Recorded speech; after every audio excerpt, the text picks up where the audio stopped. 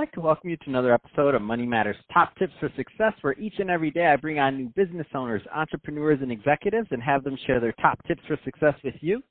My name is Adam Torres. You can follow me on Instagram at AskAdamTorres to keep up with my book releases, book tour schedule, signings, all that other good stuff. Always love to connect with you there. And as always, if you'd like to apply to become a co-author of one of my upcoming books, just head on over to the website, moneymatterstoptips.com, and click on Become an Author to apply. All right, so today I have Molly Ganley on the line, and she is the founder over at On Purpose Consulting. Molly, welcome to the show. Thanks for having me. So I'm excited to get more into what you're doing over at On Purpose Consulting and how you're helping your clients. But before we do that, let's get a little bit further into your background. So how did you get started in business and in your career? Sure.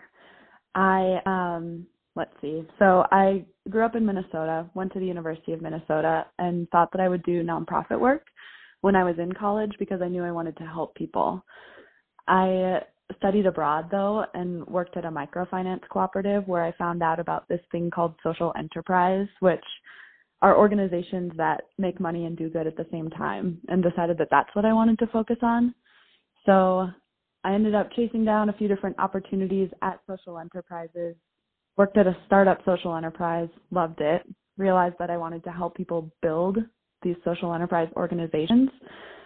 And I have been working independently to do that for several years. And I started On Purpose Consulting about a year ago, which is focused on helping established nonprofits start revenue generating programs.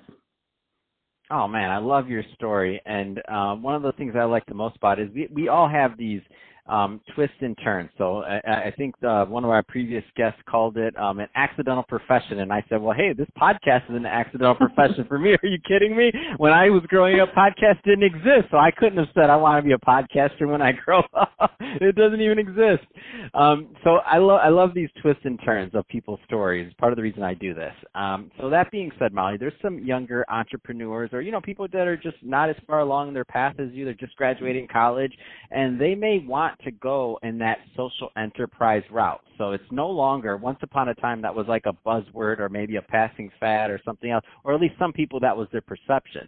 Now it's huge, especially when we think about the other side of things, the like institutional money that's starting to invest seriously and add, serious sums of capital to these different proven enterprises.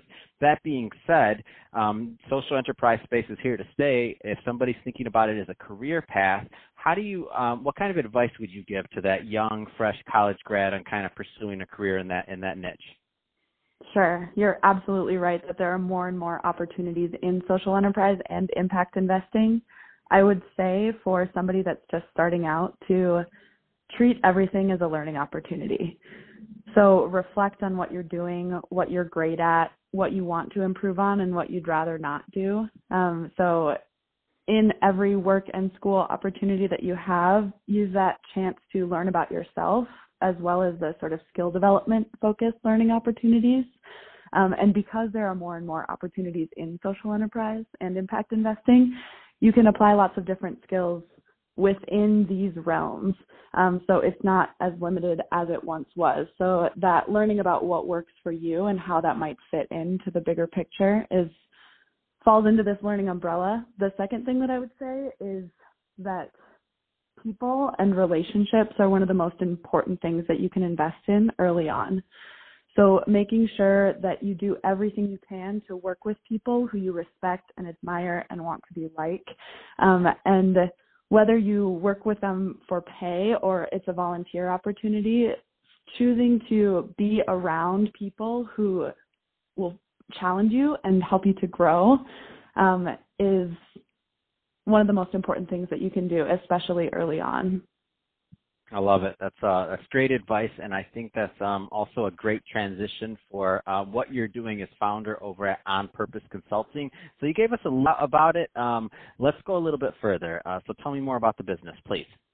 Yeah, absolutely. So I have been working with all sorts of early stage impact-driven entrepreneurs across the nonprofit to for-profit spectrum, and I noticed this gap, this opportunity to really help in a certain section of the social enterprise landscape, and that is helping established traditional nonprofit organizations develop new revenue streams for their organizations. So this is useful in a lot of ways. It's really healthy for an organization to have diverse streams of revenue so that they can be more sustainable. It's also a really nice way to introduce entrepreneurial principles to organizations that generally have to run lean. And when they get that social enterprise or new revenue stream up and going, then that money can help to support their operations so they can pay their people better. They can offer more of their services or maybe their services in more places, and overall strengthen the essential work that they're already doing as a nonprofit in our community. So I really like focusing on this sort of subsection of social enterprise because it's so important. It's so useful. There's so much opportunity in it. And right now it's just me. I'm looking to grow on purpose, but we have been working with clients and have been able to generate real value for them, which has been a really exciting way to start off. That's fantastic. And one of the things I like most about this is that like any finance venture or any traditional venture, we'll say in the past, I mean, every day is different. I know when you're working with different clients, different. And by the way, so that kind of tees up my next question, which is I know this is going to change from client to client, of course, and from size of company and where they're at. But what do you find some of those, I know themes arise. So what do you find some of those common themes are of challenges that some of, your clients or even just people in that space have found in the past on developing and creating new revenue streams? Because that's a big topic.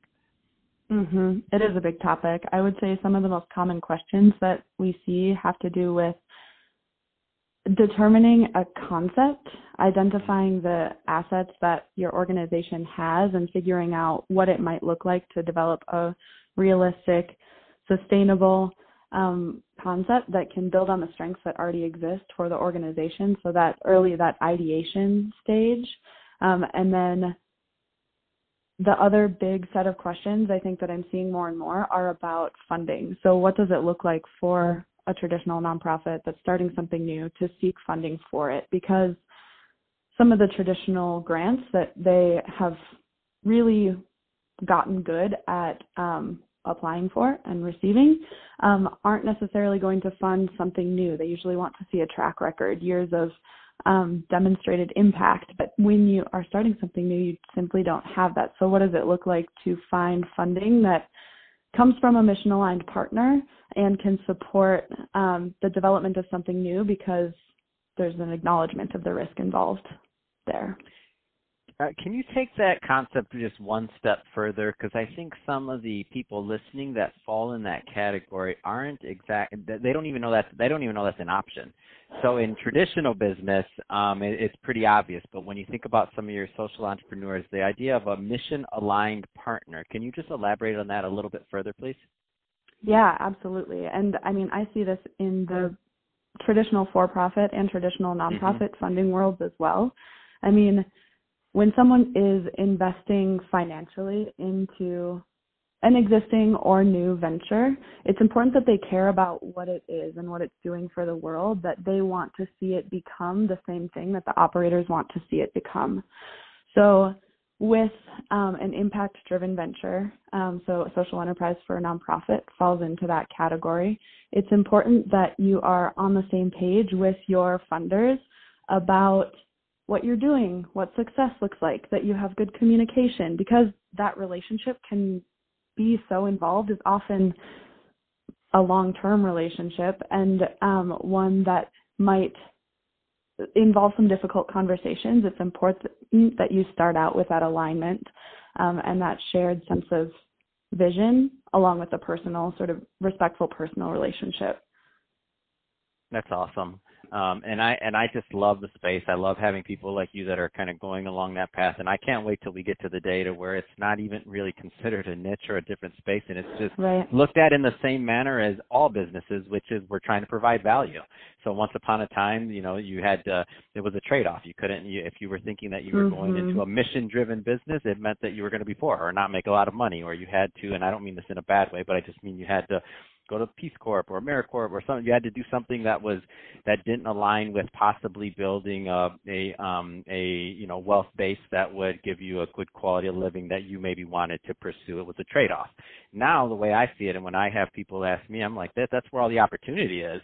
When you think about some of the populations that we can add value to and increase the quality of their life, that's the same thing that happened in the United States. The people that made money increased the quality of living of the people living here. I mean, it's just pretty straightforward if you look at those fundamentals of how value is created and how wealth is created by exchanging things. So I love it, and I love the work you're doing, Molly.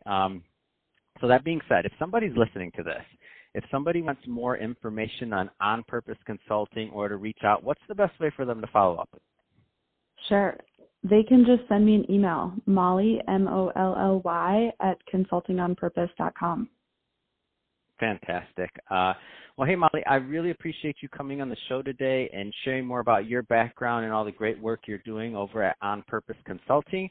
And to the audience, as always, thank you for tuning in. I hope you got a lot of value out of this. If you did, don't forget to subscribe to the podcast, leave me a review on the Apple iTunes store, share this with your friends, do all the great things we do to support our podcasters. I really do appreciate it. And Molly, thank you again for coming on the show.